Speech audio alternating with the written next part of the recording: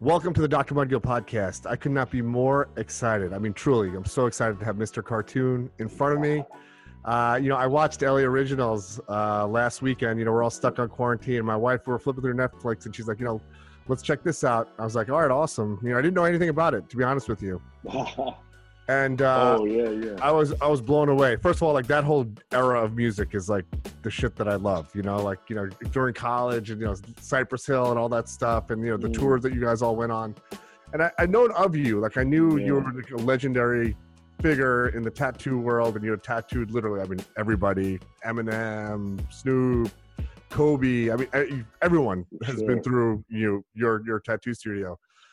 But what I was so moved by was just the breadth of everything that you do, and just like you as a human, like as an individual, just the energy, the vibe I got. And I reached out to you on Instagram that night. I just sent you a direct message. We've never met, don't know each other at all. And then you hit me up the next day, which just speaks to the type of character that you have, man. And I just can't thank you enough, man, for being here. I really appreciate you. Hey, I'm grateful to be here, and thanks for reaching out, Yeah, man. So, just to dive right in, man. So, the documentary was amazing. It was basically expansive from from your early days up until present. And just to kind of sort of dive in, one of the things that really struck me was your parents. They're so cool. I just thought your dad just seemed like such a cool guy, and just really it just seemed like such an environment to grow up in, which I think was, and I don't mean to, be presumptive, but I assume that was somewhat of a unique circumstance. Every household probably didn't have a mom and a dad. And even when your mom was talking about your artwork, she pulled out a piece of art that you made when you were 4 years old. And, you were very advanced. It's kind of like a kid who sits at a piano, who's a genius and, literally just can play, they hear something and they play. That's kind of what your art was like, at 4 years old. I think that's how old you were. Kids are drawing stick figures and stuff. I have kids. And, that's the type of stuff they were drawing at that age. And you were drawing these complex, appendages on fingers and little knuckles and stuff. And your mom actually, she was like, wow, there's a gift here. And they really nurtured that. And I was really moved by that, and even when they talk to your parents, now, they seem just so embracing your talent, Can you talk about that a little bit, man? What it was like, and how, if it was different from your friends' parents and stuff. That's a great observation. It was different from my friends. Most of my friends were from single parent households, where the dad was maybe incarcerated or just flat out missing, or went to Mexico or something, you know what I mean? And my household, if there is any type of luck or a gift, it's my household. So inside my home was very loving. There was soul music on, classic rock of the day, disco, early 70s, I don't know, my old man's like a semi stand-up comedian.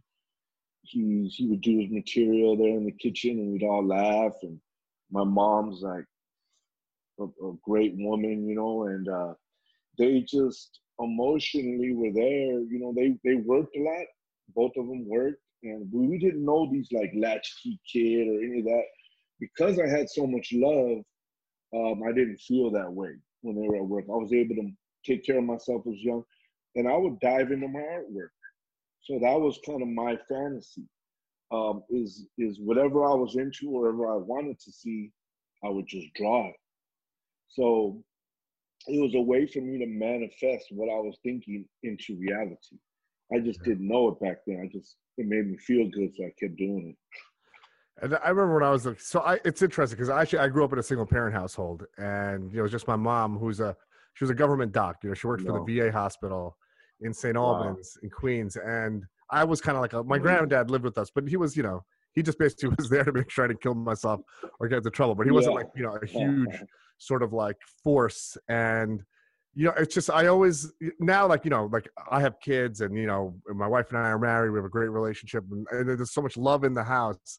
I always wonder, man, because I saw that when I was watching the documentary. I was it really, I think it has a huge effect. And I'm sure you probably watched the Jordan documentary on Sunday night.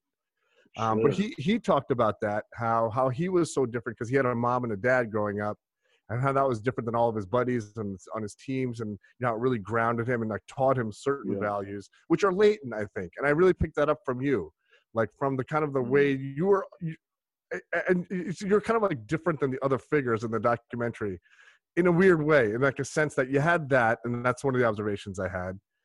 And I also like, you know, you got into like little trouble, it sounded like, but never anything serious. Like, you know, like Mm. you, from what I got, like, you know, like you got busted for Yeah. tagging a wall or like, you know, doing graffiti Yeah. or something somewhere, but you never like got caught up in like serious shit or got in trouble for getting involved with serious shit, you know? Yeah. And, It was all around me, but the art saved me. Like my old man kept me busy. Not to cut you off, but he would say, "Hey, I'm picking you up at 5 o'clock," and that's when kids start getting into a yeah, lot of trouble. You know what I mean? So I was able totally, to man. see Yeah. some. I was able to see some live, all-out gang banging in full 3D in the '80s. But that foundation I had from the inside, I was more worried about my old man kicking my ass than Yeah. I was getting fucked up in the street, right? So I learned just enough of that. I mean, you had no choice. You had to go to San Pedro High. You're Yeah. going to be around gang members. You know what I mean? So Right. that whole old school, it's a real West Coast thing of embracing gangs, embracing your neighborhood pride, Latino pride, Samoan pride, Black pride. You know, like you're able to kind of grasp on, and you know, Pedro is like Yugoslavian kids, Italian kids, so it's really mixed up. But I just fell in love with the art at a young age. Graffiti art just floated my boat. I thought that was the greatest shit ever. Yeah. And I was able to talk my way out. The detectives would come in and I'd throw my mouthpiece on, and some kids could be like, "Fuck you, pig." I was like, "Is that your car right there? That's a cool car, man." And they were like, "Oh, you like my Camaro?" And I would just like distract them and shit. Like, look at this over here. Don't mind. I just rode all over your building. Look at this, you know. So I learned the art of them having a mouthpiece or being able to have some type of sales or borderline bullshit. How that works for you to kind of smoke and screen people into looking at your art or Right. paying attention to you at all. Yeah, well, it's actually the art of negotiating the world. You know, that's kind of like how you interact with Yeah, people. You know, and for sure. and then like so in one part of the documentary, you you got busted, like, and you know your dad had to get you out of, like, you know, you were like, I don't know, I guess the police station or something like that. Yeah, And for some reason, it sounded like that was like a turning point for you, where you're like, well, you know what, I love art and I love graffiti. But you were young, like 12 years old, and you're like, I could probably make some money, like, you know, make like airbrushing T-shirts and stuff, right? Like, right. I mean, I don't know if I have all the facts exactly right, but Yeah, it's right about that time. I mean, I was actually 17 and I was a senior in high school. And the cops came, the detectives pulled me on purpose because I was going to turn 18. And, but they knew my father from some party they went to, man. You know what I mean? How fortunate that the arresting detective that's been looking for me knows my old man.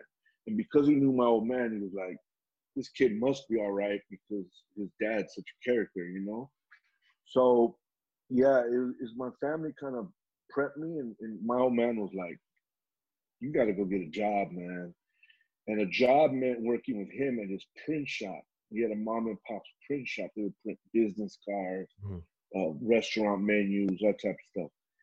It's real hard work, and it's a lot of like watching printing presses. And I was like, hell no, I don't want to do that shit. That's way too hard.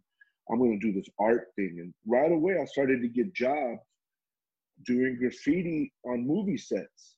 They would, I would show up to Warner Brothers or Paramount Studios in Hollywood with a briefcase of spray paint in it. And they would wow, say, can you terrorize this wall? And I was like, I was doing that shit for free on the street. You know, right, I just did the same shit. I wrote my homeboy things just like I was doing when I got busted. And that was it. I was like, I never have to go back. You know, I would go up and down through my life with getting in trouble and like ups and downs with experimenting with drugs and that type of stuff. Uh, but as the art of my base and having a solid, I think, upbringing it kept me from being a full-blown addict or full-blown fucking homeless guy or some shit. Yeah. No one's above that, but drugs will get you there faster, you know? Yeah, well, I guess it makes you a little bit, your elasticity like kind of pulls you back in, you know, when you're kind of teetering on an edge like that. You know, one of the things I also was drawn by was for some reason you have a way to like monetize this skill, you know, which a lot of people have a hard time doing. And there's like a couple of points where I thought about that. One is, so yeah, you were doing like graffiti for sets and stuff, and you're monetizing things that way, you know, then like you started doing logos, like you did like, I mean, I don't know if this was all linear, but, you know, logos for like Cypress Hill and, you know, those were the guys you were running with and, you know, you know, all that sort of stuff. And then at some point, you know, you started like, you know, switching from airbrushing and you know, graffiti to tattooing. But I imagine it's like everyone must like at some point, even like really prominent folks must hit you up for free stuff, like way back, say even like, you know, like, hey, can you do this tattoo for me? You know, how do you get like, how do you divide like, you know, doing something like pro bono, like doing something for like a celebrity and saying, you know what, no, that, like everyone, like when you went on that tour and you were tattooing everyone on that tour, you know, were they paying you or were you doing all that stuff like pro bono? I learned at a young age just to charge everybody and give them a discount to those that you want. So to those guys, they were getting it for half price, but they were still paying me. Okay. So people love to hear that shit. I got it for half price. Nothing's free. Like if I do it for them and I don't charge them a monetary like money, I would say, hey man, can you come and speak to these kids for me? Or could you guest on this? I need you for that. So there's bartering, but never free. So there's always a barter in the situation. So anybody listening to this that is doing still on the come up, always barter. Don't use the word free. It's a 4-letter word. You know what I mean? Yeah, totally. Yeah, there's always some type of string attached. Yeah. And sometimes you were better off just charging. Right. But when I was first getting up, it was a barter that I was gonna put my work at this guy's shop, and it's the hottest shop, and I'm getting paid in notoriety. I'm getting paid in this guy's trust because I told him, "Don't worry about it, man."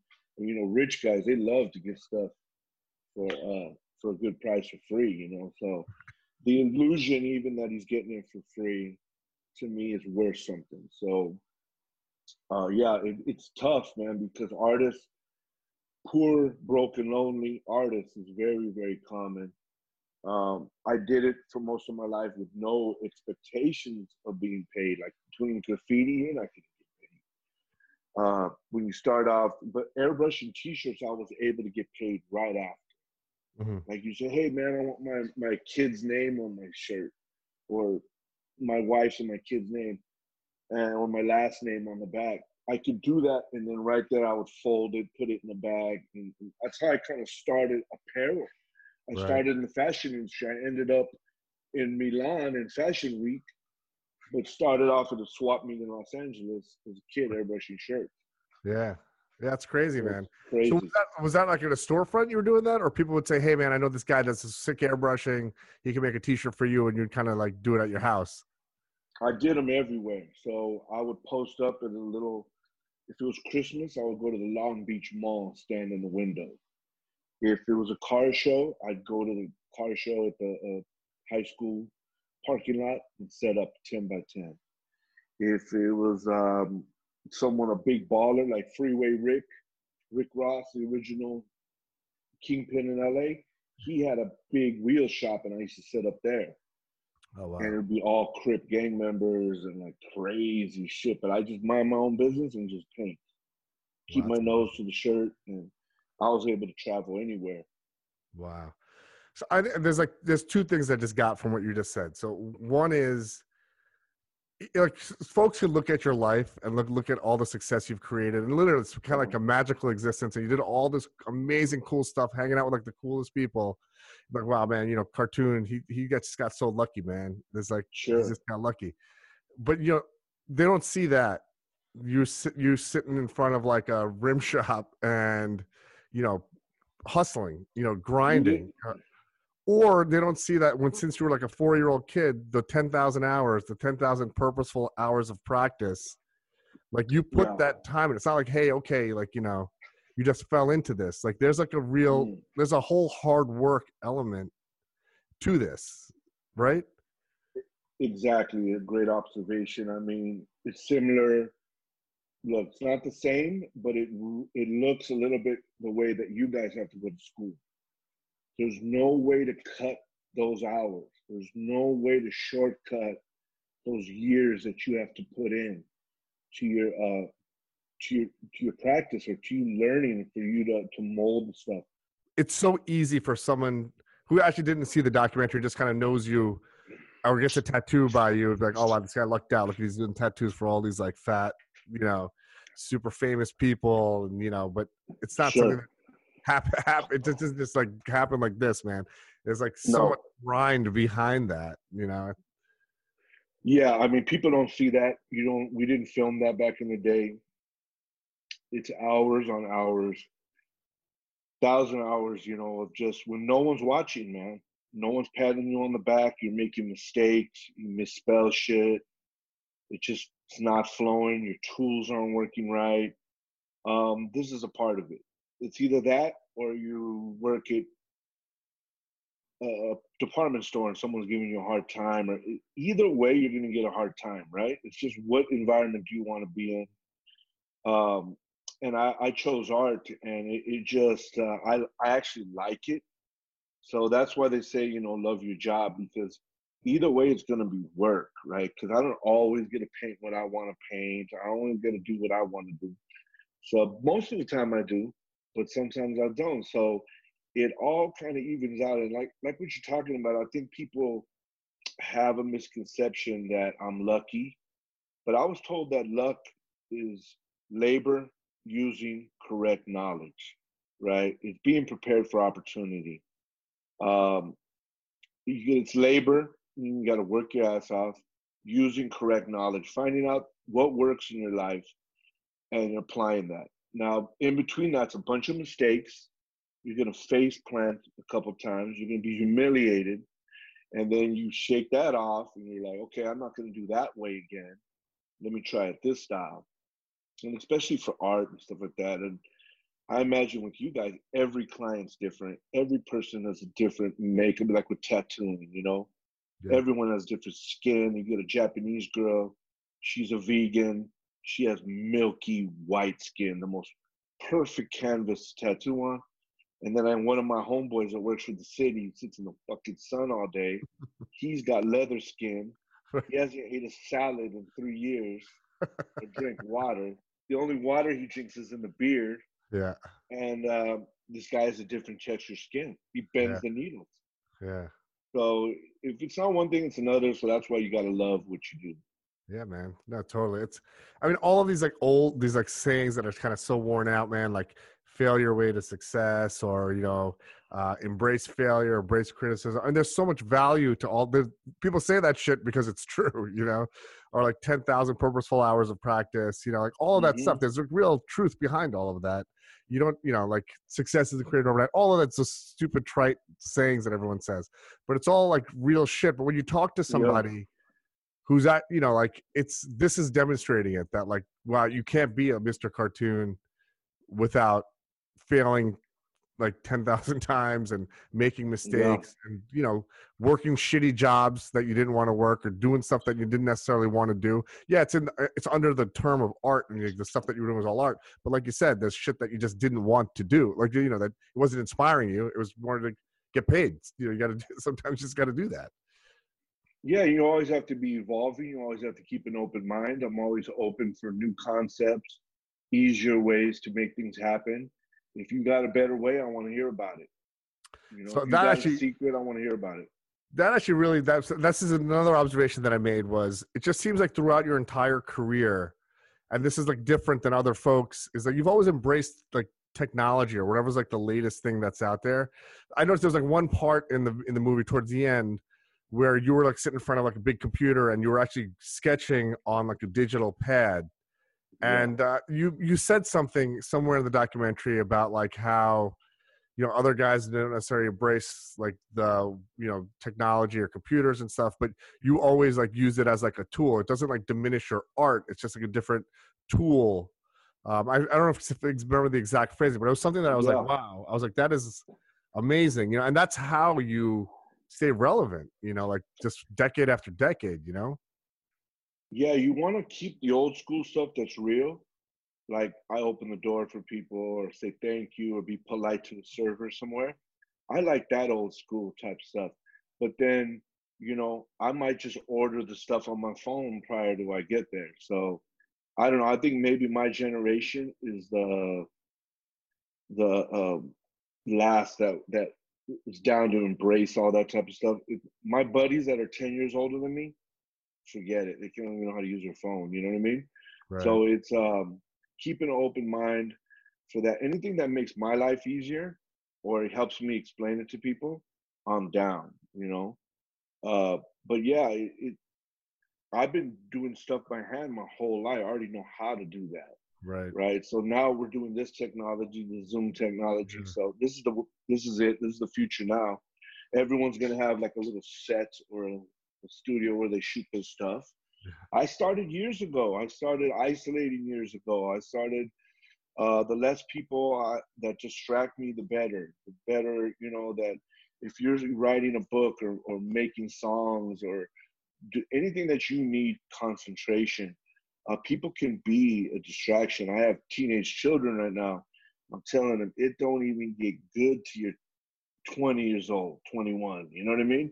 Work your ass off now until then. Then you'll have paper stacked up. You have a car. You have your own shit.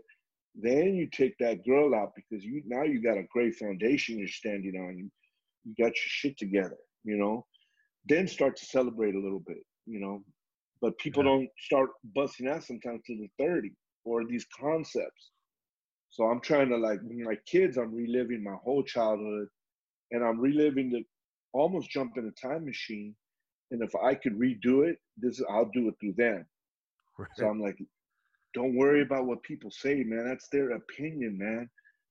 I heard something real great the other day. One more of those cliche type of things we run through in our head, and that is try real hard not to offend anybody, but try extra hard not to be offended. I love that. So people can say stuff to us. I don't know if you ever heard of Dr. Wayne Dyer. Mm-hmm. Sure. So Wayne Dyer, I started like, you know, I'm a skeptical humanist. You know what I'm saying? So I need stuff brought to me real legit. You know what I mean? I mean, not real legit. I need to at least see it, or it needs to make sense to my common sense. And if it doesn't, then I can kind of okay, maybe I'm undereducated in that. I can kind of keep an open mind. But all this stuff, like if you practice, you're gonna get something. If you what you put out, kind of, you know, I don't know. It's that whole. A Karma, lot of man. people are talking Energy. about it now.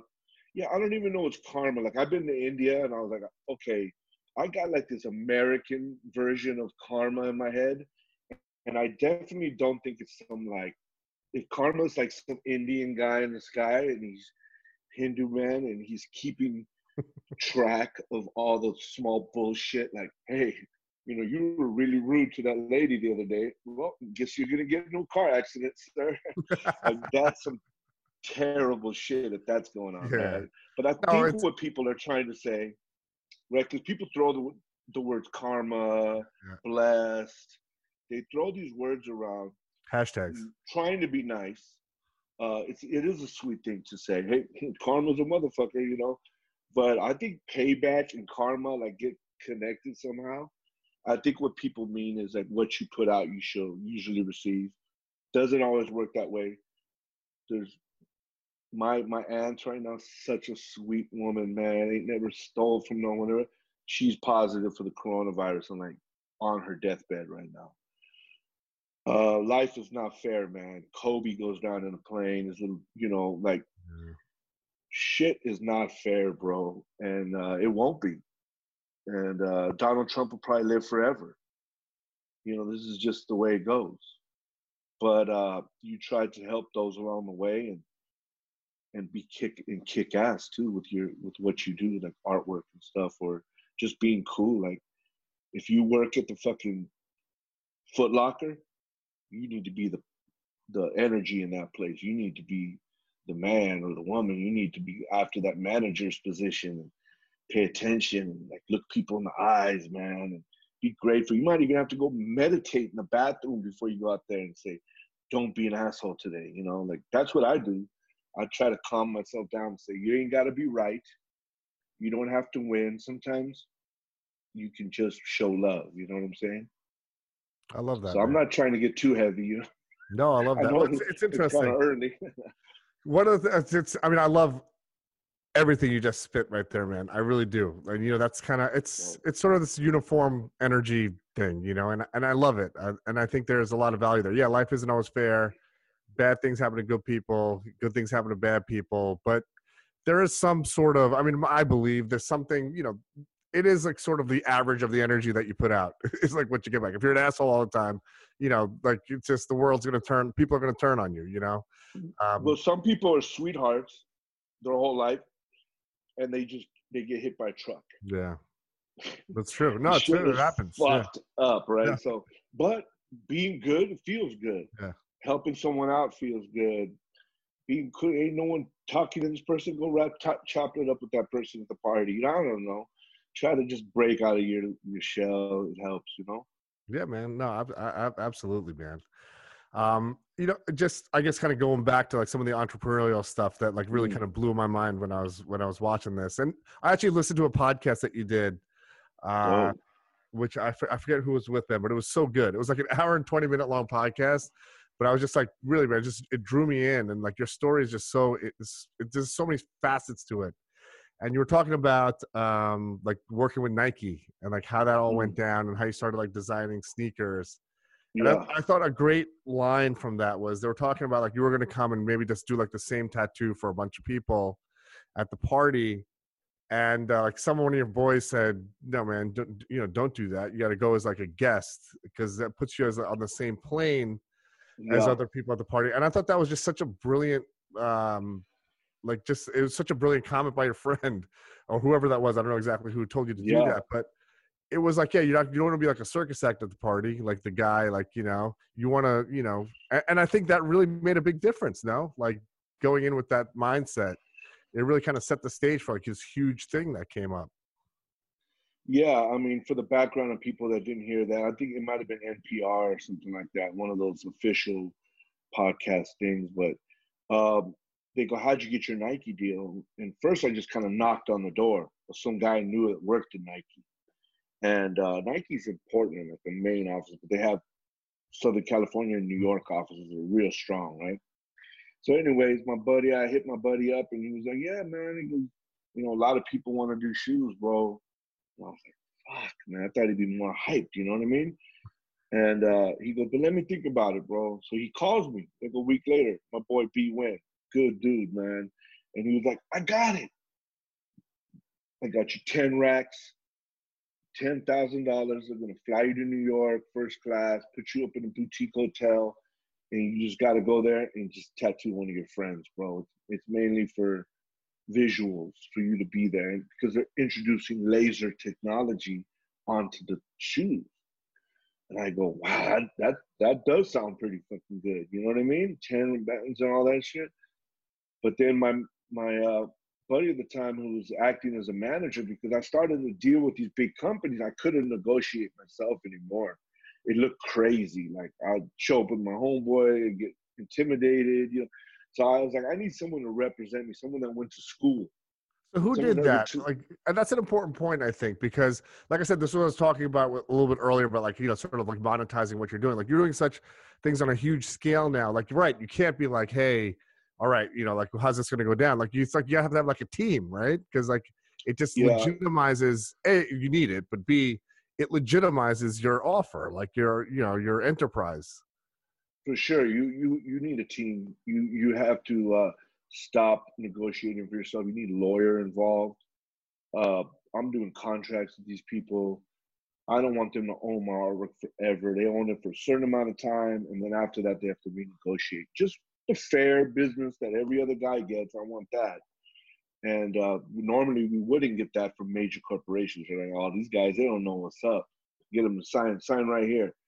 And most artists, you know, have it when they get offered that much money and that opportunity, would be a fool not to jump on it, right? But I was gonna, in my head, I was gonna win either way. But I supercharged my career by trying to see myself equal to other designers. And because I hadn't been to school, because I hadn't been in fashion school or university, I didn't have that confidence that I was a fashion designer. I didn't know I was that till they told me that shit. I've been called a lot of things, never a fashion designer. So I was like, okay, I'll take that, you know. And I ended up turning down that offer and said, no, man, but I'll go there if they want to fly me out as a designer, like as one of the peers there, because all my heroes in the shoe game were going to be there. Right. And the guy told me, man, you fucked it all up, you know, this. And I was like, oh, man, I did, you know. And then he comes back a week later and says, they said yes. Wow. Now it ended up turning into my shoe career. And so by pushing that 10 grand, that was very, very tempting, right? And even if I would have took it, I might have been okay down the line. But I had to roll the dice on it and take a chance on myself that, you know what, that you're right. I do deserve that. So a lot of that is timing, and it's having, like, this whole movie is not about me. It's half about me. Well, a lot of it's about the culture, and then it's about my friend Esteban Oriol. Now, the movie is shot from his eye. It's shot from the inside out. So we're actually in very few pictures together because he's shooting it. So at about 20, 21, I met him, and he was another guy on the same mission, on the same quest to have Latinos in Hollywood, right? Like, we were raised in Southern California, and some of my friends, they don't even know how to get to Hollywood, more or less work with Hollywood, you know? I think if more of them had the opportunity, they would. If they're like, hey, man, you could be a fucking electrician or you could be a gaffer, or you could be this or that on a movie set. Hollywood's pretty fun, man. It's like for school when you go on a field trip, you know what I mean? And there's craft service tables and food and models everywhere and beautiful people, and it's Hollywood and blah, blah, blah. But anyways, it kind of seemed like a way we got over. You paying me for having fun type shit. Yeah. But yeah, so if you guys watch this movie, LA Originals, you'll see me on a team, basically, which eventually turned into Cypress Hill and Soul Assassins, to my crew. But everyone's responsible for themselves. It's like you're on an Olympic team, but everyone's got to go out there and stand on their own by themselves. So for us in the Soul Assassin crew, we wanted to bring hip hop and tattooing together, which prior to that was like a lot of bikers doing the tattoos. A lot of guys that didn't listen to hip hop were doing rappers' tattoos. So for us, we were going to change that. You did. I mean, God, you did it on like a crazy scale, man. I mean, God, who haven't you tattooed? It's like the list is literally, it's insane. We tattooing celebrities ain't as great as it sounds a lot of times, you know. A lot of times they'll show up with an entourage. Dude, I get it. They're hours late. But one celebrity, you know, one celebrity though, you could use that name and it goes, it gets you these type of interviews. You know, it's interesting because I see a lot of celebrity patients in my New York City office, but like with the doctor thing, you can't say who your celebrity patients are. He has all these laws and rules and stuff. Yeah. But you know, I gotta agree. I couldn't agree with you more. Like a regular guy, like a cop, fireman, a teacher. Those are my favorite patients. Like those are the folks that there's no drama. Like, you know, there's just like a regular person. where sometimes, yeah, it sounds great. Like I'm a celebrity dermatologist. I see all these, famous people, but there's a Yeah. lot of headache that wraps around that, like they're Yeah. like they're late, or you got to go in super early so people don't see them, or it's a whole Sure. production. You got to deal with their assistants. You got to do this. You got to do that. So I totally feel that, man. It does add a lot of credibility, but it also, it's like I'm sure like the when you tattoo just like some regular guy like me or something like that, like, it could be potentially a more enjoyable experience. Way more, because you use regular guy by your name, but I think far from regulars, like my cousin's on his couch, 50 years old at his mom's house. That's a regular guy. You, on the other hand, you have something you want to do. You went to a lot of schooling. You're a perfectionist. You even want to talk about it, and like, because there's one thing of being a doctor, and there's another thing being articulate and being able to talk about it. There's a lot of artists, and I imagine people in your trade are better at what they do, and maybe not so great with the mouthpiece. You know what I mean? Right.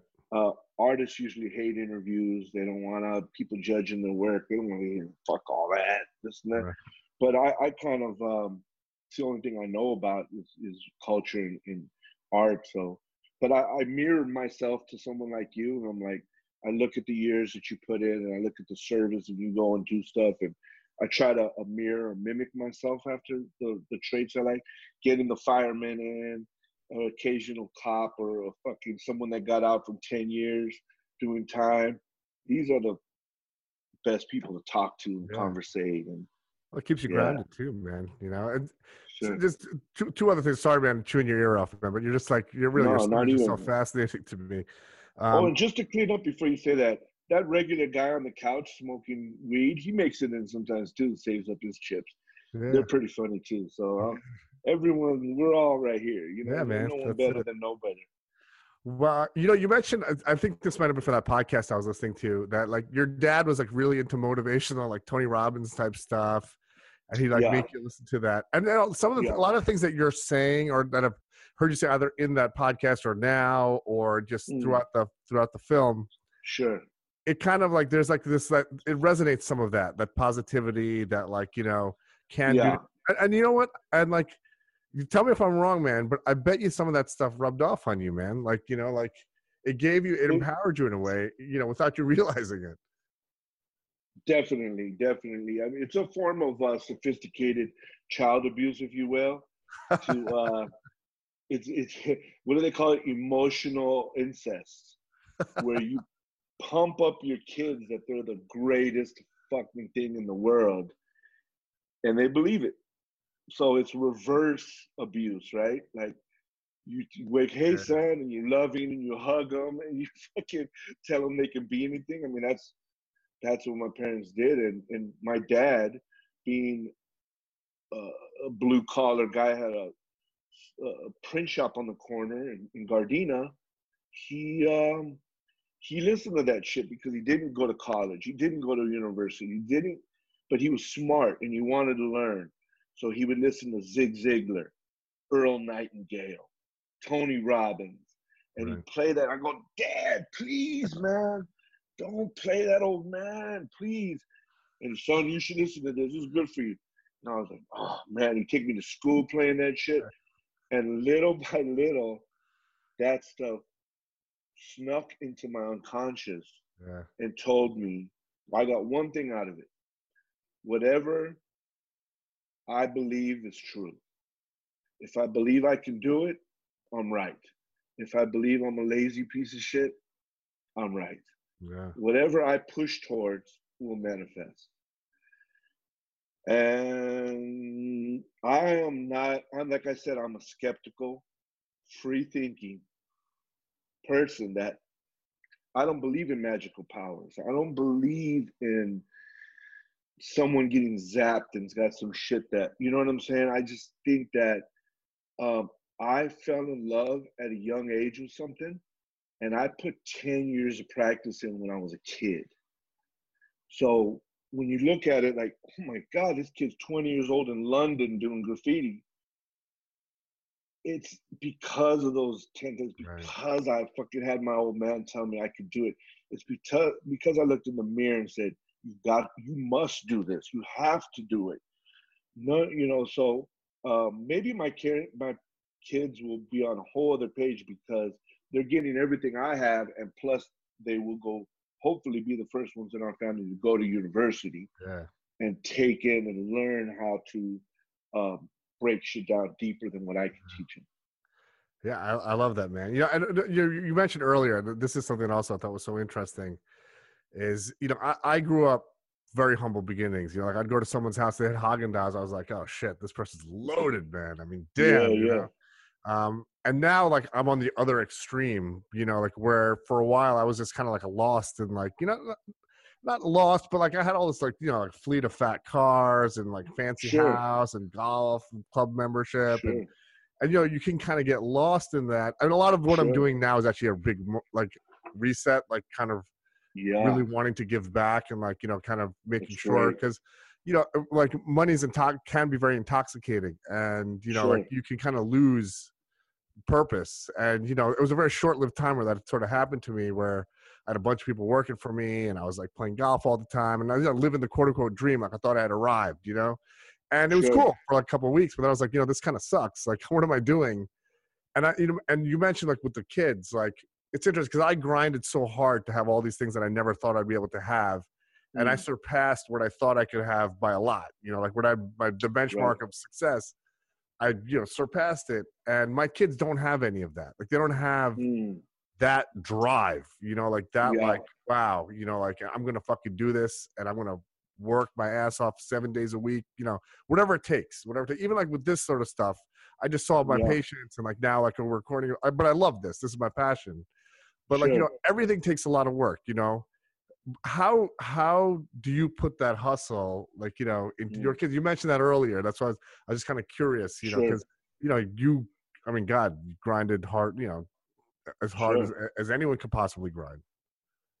Yeah. I mean, that's a complicated question because you deserve that stuff because all you're really talking about is stuff that you want to do that's quality, right? You want to go to Mastro Steakhouse, you're gonna get a good steak. It's more expensive than the other places. Hey, maybe you go there on your birthday. You know what I'm saying? Like, it's okay to have luxurious things because luxurious usually just means made well. So, like those cars, German cars, Germans are nuts, right? They make the best cars.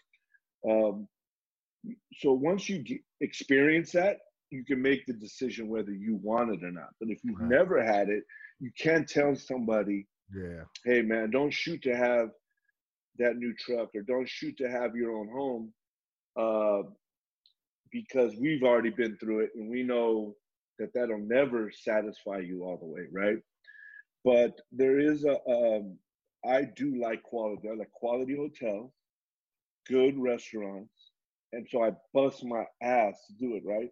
Now with my kids, but then let me balance it out here. I go and speak at schools, right? So I say to myself, this is getting fucked up. Like I'm getting it twisted. This can't be real. So I'll go into a youth authority. I'll go into the LA County Jail. I'll go into the juvenile prison. I'll go to the at-risk kids or the high school, junior high, and I'll do an hour pitch on art on my blueprint for free. And I give it away with no expectation. I've been doing that for about 20 years now. I don't post it. I don't put it out there. This is under the radar, what I do to keep my ego in somewhat check. You know what I'm saying? Yeah. So for my children, I'm taking them to school. I look in the rearview mirror. I'm asking them questions. They're not responding to me. Each one of them has headphones on, I watching saw the show, and they tell me like, "Hold on, that. let me get the almost." And I'm like, "This is going to be hard." So Yeah. what I do, I don't over compliment my kids. Yeah.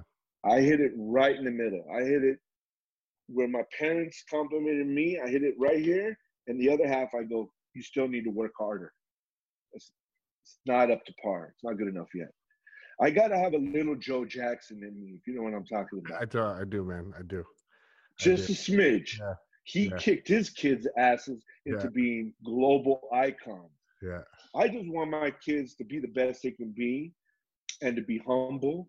And so when I'm pissed at them, I don't smack them. I take the shit they like away. Right. I take their laptop, I take their phone, and I go draw or something. You have to do something. So I make them pause and draw. Go practice guitar. Go do something to balance your brain out. And I'm fucking nuts. So like in my household, my kids are like, yo, Pops is fucking crazy. Like you will not be some entitled, spoiled, the boss's son, the boss's daughter. I hated those people.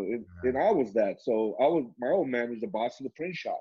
Right. And I was probably a little cocky fucker fucking with his employees, stealing their porno mags. I would do all kinds of shit, that I knew I could get away with.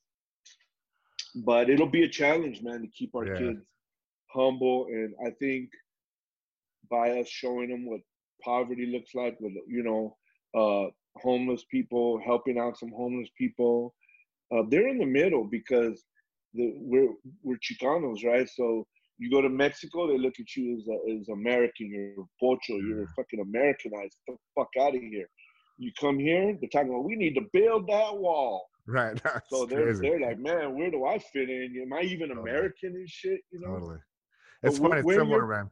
Well, I'm from my family's from India. I was born in Brooklyn, but my family's from India. Yeah. The same thing. Like you go to India, and like people who are like from India were like, "Oh, this guy's like soft American." They call them like ABCDs. They're like American born confused. They sees the word used like someone is Indian. And then like here when I grew up, so I didn't fit in over there. Then I grew up on like I lived in Brooklyn. Then we moved to the South Shore of Long Island, very blue collar neighborhood. It was like Italian, Irish, Jewish neighborhood, and like I'd just get the shit kicked out of me in my neighborhood on the bus stop. So I was the only brown kid with glasses. Like it's a similar thing. When you're a minority, you should just say you were Puerto Rican. Yeah, right. Yeah, we're better off. Yeah, man. It's interesting. I mean, even now it's interesting. Like being a minority, like in present day. It's just like it's a crazy thing, man. And like I think each minority subgroup has like their own shit that they deal with, and like I remember like 9/11 happened, like people who were like like they can't tell the difference between a Hindu and just this is like now like God, like like Chinese people are just getting tormented. Thai people. It makes no sense. These are Chinese people that live here. It's like it's but some of them are Filipino or Japanese. Totally, man. It's just like it's just the level of ignorance, which is it's unfortunate, but that's why we're minorities, Yeah, I mean, I've gotten everything I've needed to get. I want to. Unfortunately, my family on my mom's side's a little bit lighter than my old man's side. So the Spaniard side's been coming up, but it's you can't use anything to hold you back. You got to push forward, right? I went to Mumbai to tattoo some Bollywood stars and my friend Sonny out there. And I got to see the real India, bro. I was there for 2 weeks. Wow. And I even went to a city and stayed at a hotel. We were the only people in the hotel, me and Esteban. And there was no hot water in the hotel. But it was a 4-star hotel, like a fancy hotel with no hot water, Jeez. But when you looked outside, you were like, okay, we still got it. Fucking, we ended up in like a 5-star Hilton somewhere or whatever, right? But as soon as you walk out to the hotel, it's crazy. Armed guards, and you're in a slum. Dude, it's crazy. India's crazy. Slum. And you've been. The level of poverty. It's like I remember the first time I went as like an adult. I was in medical school and I went with my mom. I used to keep a journal at that time, and I was literally. It was hard to take, man. It was actually really hard to take. I mean, I thought Mexico poverty, which you could get like stupid, crazy poverty, but India was definitely on another level. Yeah. A bigger country. But I'd seen a lot of beauty also, of course, from the people. And man, I did feel like a lazy piece of shit when I was there looking at those people. Like, I have everything. Yeah. I have zero to complain about. Money can fix basically any problem. So yeah, I seen some like couples like were on mopeds and shit, and were like in love and like having a full blown conversation, which is 100% poverty. It looked like a random, and I'm like sweating like my wife curved my 22s or some shit. You know, like Yeah. this shit's fucked up. You know. No, I know. It puts shit in perspective, man, for sure. Hey, man, just like I said, I could talk to you forever, but there was a couple of questions I just wanted to ask you, like before Sure. we sign off here. One is, can you talk just a little bit about, like, I'm sure there's gonna be a lot of folks that love tattoos that listen to this just because you're a legend, Sure. the GOAT. And can you talk about how tattoo culture has just kind of evolved? Like, it's become like it's been so legitimized and like Sure. and it's I mean, it's gotta be great for what you do, but it's the whole culture is just totally changed so much. I had no idea. I really didn't. I just thought that a graffiti writer should have full sleeve tattoos. You know what I mean? And my friends that were like so dope at graffiti, finally when I got good enough to like go paint a wall with them in like 17, 18, they're like, fuck that, graffiti's whack. And I was like, oh shit. Now I what do I do? finally got good enough and they're like, that shit's whack. What are you talking about? So I had to like understand that I had to keep evolving. I had to keep moving. But to see them get tattooed like that, I fell in love with the culture. And I wasn't into this is going to be a global sensation, this and that. I just wanted to be in there and be a part of it. It ended up being, on accident, something that most people want. Now, prior to that, I was a commercial artist. I would do wall murals. I would do a logo for your business. I would do an album cover. I would mural a car. I could do pretty much everything associated to that. But only professional people that own companies want that shit. Your average Joe walking through the mall, he wants a tattoo or he wants one fixed or his old lady wants one. Or they know something, but they don't want like a wall mural. They don't want the car mural. They'll drive a fucking Prius. So it took me to a whole other place, and it just exploded under my feet. Not just because of me, but everybody doing their thing, kind of just blew up. And I turned down all those reality shows for LA Inc. and all these ones they came to me with, just because I wanted to do a documentary like that, what came out. Right. That was in my head what I see us in, not like a show I got to get ratings and be like do wacky things and argue with my old lady. But I'm glad the people that did do it did it, so I didn't have to do it, because it did bring awareness to tattooing and calm a lot of people down, and a lot of like ball players and people maybe that wouldn't be exposed to tattooing. There's got it, but I'll end this with this. Just this question. It's funny that I'm talking to you about it, but now the cross-contamination, blood-borne pathogen, all that stuff is going to be looked at different. Like, we have to take classes with the health department, right? And I have to have a license. So I have to take these classes and study these to learn about cross-contamination. Now your average Joe on the street needs to understand about cross-contamination and how we get ourselves sick and how we have others sick. So now I have to relook the way I tattoo. Now I'm going to have to come and dress the same way you are when you do an operation. In other words, I was tattooing like this with gloves, and I bagged all my equipment. I bag all my equipment and I use one-off needles. Everything's one-off. The inks, everything's thrown away afterwards. Now I'm going to have a mask, a glass, the plastic welder's thing, and sleeved up and wash even 10 minutes longer, 5 minutes longer, and all the way up to my elbows, and just really no more like, hey, let's order lunch in the tattoo. It's going to be like, everything's ready. You come in, you get your pattern. It's me and you. I'm building the first anti-COVID shop right now. Where everything can be wiped down. Everything's a one-on-one. But I was building it just like that because antisocial. I didn't know it was like perfect for cleanliness and all this shit. But yeah, it worked out. Wow.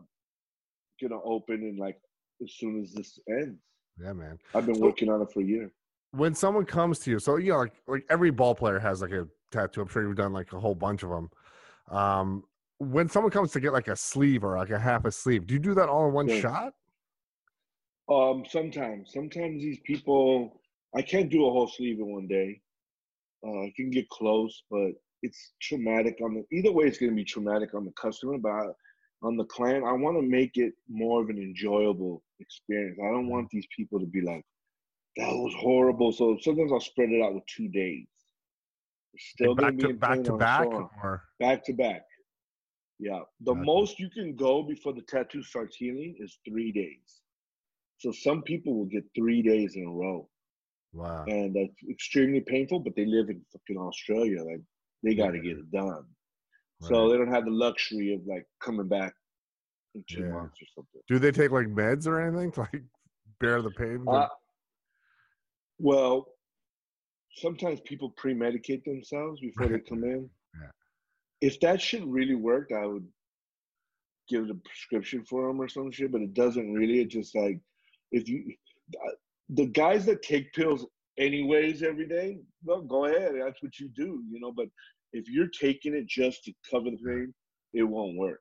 Wow. So, yeah, it'll dumb it down a little bit, but yeah, it's, you know, they made the rule like don't drink during the tattoo because it thins your.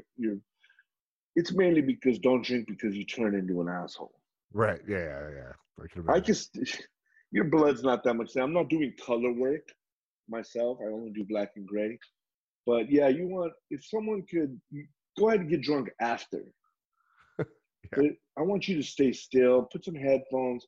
I want to also have a very calm, relaxing experience for my clients. You know, I don't want to, unfortunately, I'm going to have to come in like a doctor, but it's for their safety, for mine. I got them opened up. I'm basically a doctor at this point, you know? It's like a surgical procedure, basically. Yeah. It's funny. The gloves that I use. I'm not a doctor at all. I could dress up on like. Hey, Dr. Cartoon, man. You can just, you know. I used to put doctor in front of my name when I was a kid. When I was like 15, I'll put sir or doctor or some shit. Yeah, man. So the gloves I actually use, so I love like black gloves. The gloves I use, these gloves called Black Dragon. They're tattoo gloves. Yeah, they're like the best gloves I could find, you know. So it's funny. In all my videos, like my YouTube videos, I'm wearing these black tattooing gloves. Yeah, you have to, because they're real thick. And tattooers, we poke ourselves, man, whether we like it. I mean, I've been tattooing for 25 years and still poke myself here and there. But it doesn't leave a mark. It doesn't make it through those gloves, you know? Yeah. So that's good. Hey, man, listen, I like I said, I could talk to you all day, man. But I just, you know, bro. I so appreciate you, man. And I really, your energy, and listen, I'm a big energy guy, man. And you know, as skeptical as you may be about it, I really feel a lot of positivity from you, man. And I think your story is something that's going to just empower so many people, man. It's like, you know, and I do believe the stuff your dad told you. I think, you know, yeah, everyone can't do every single thing. Like, I'm never going to be, you know, dunking a basketball. You know, it's just not going to happen. But at least for the NBA. But your limitations, everyone's limitations are here. You know, like it's like, yeah, I don't know if you know who David Goggins is, but he's, you know, like it's like he's like one of these guys that says you're basically at your maximum, you're still only using 40% of your capability. You know. And I'm a big believer in that. And I think people hearing your story, some kid that loves art and like, you know, hearing that, wow, like, yeah, I think I could do something substantial.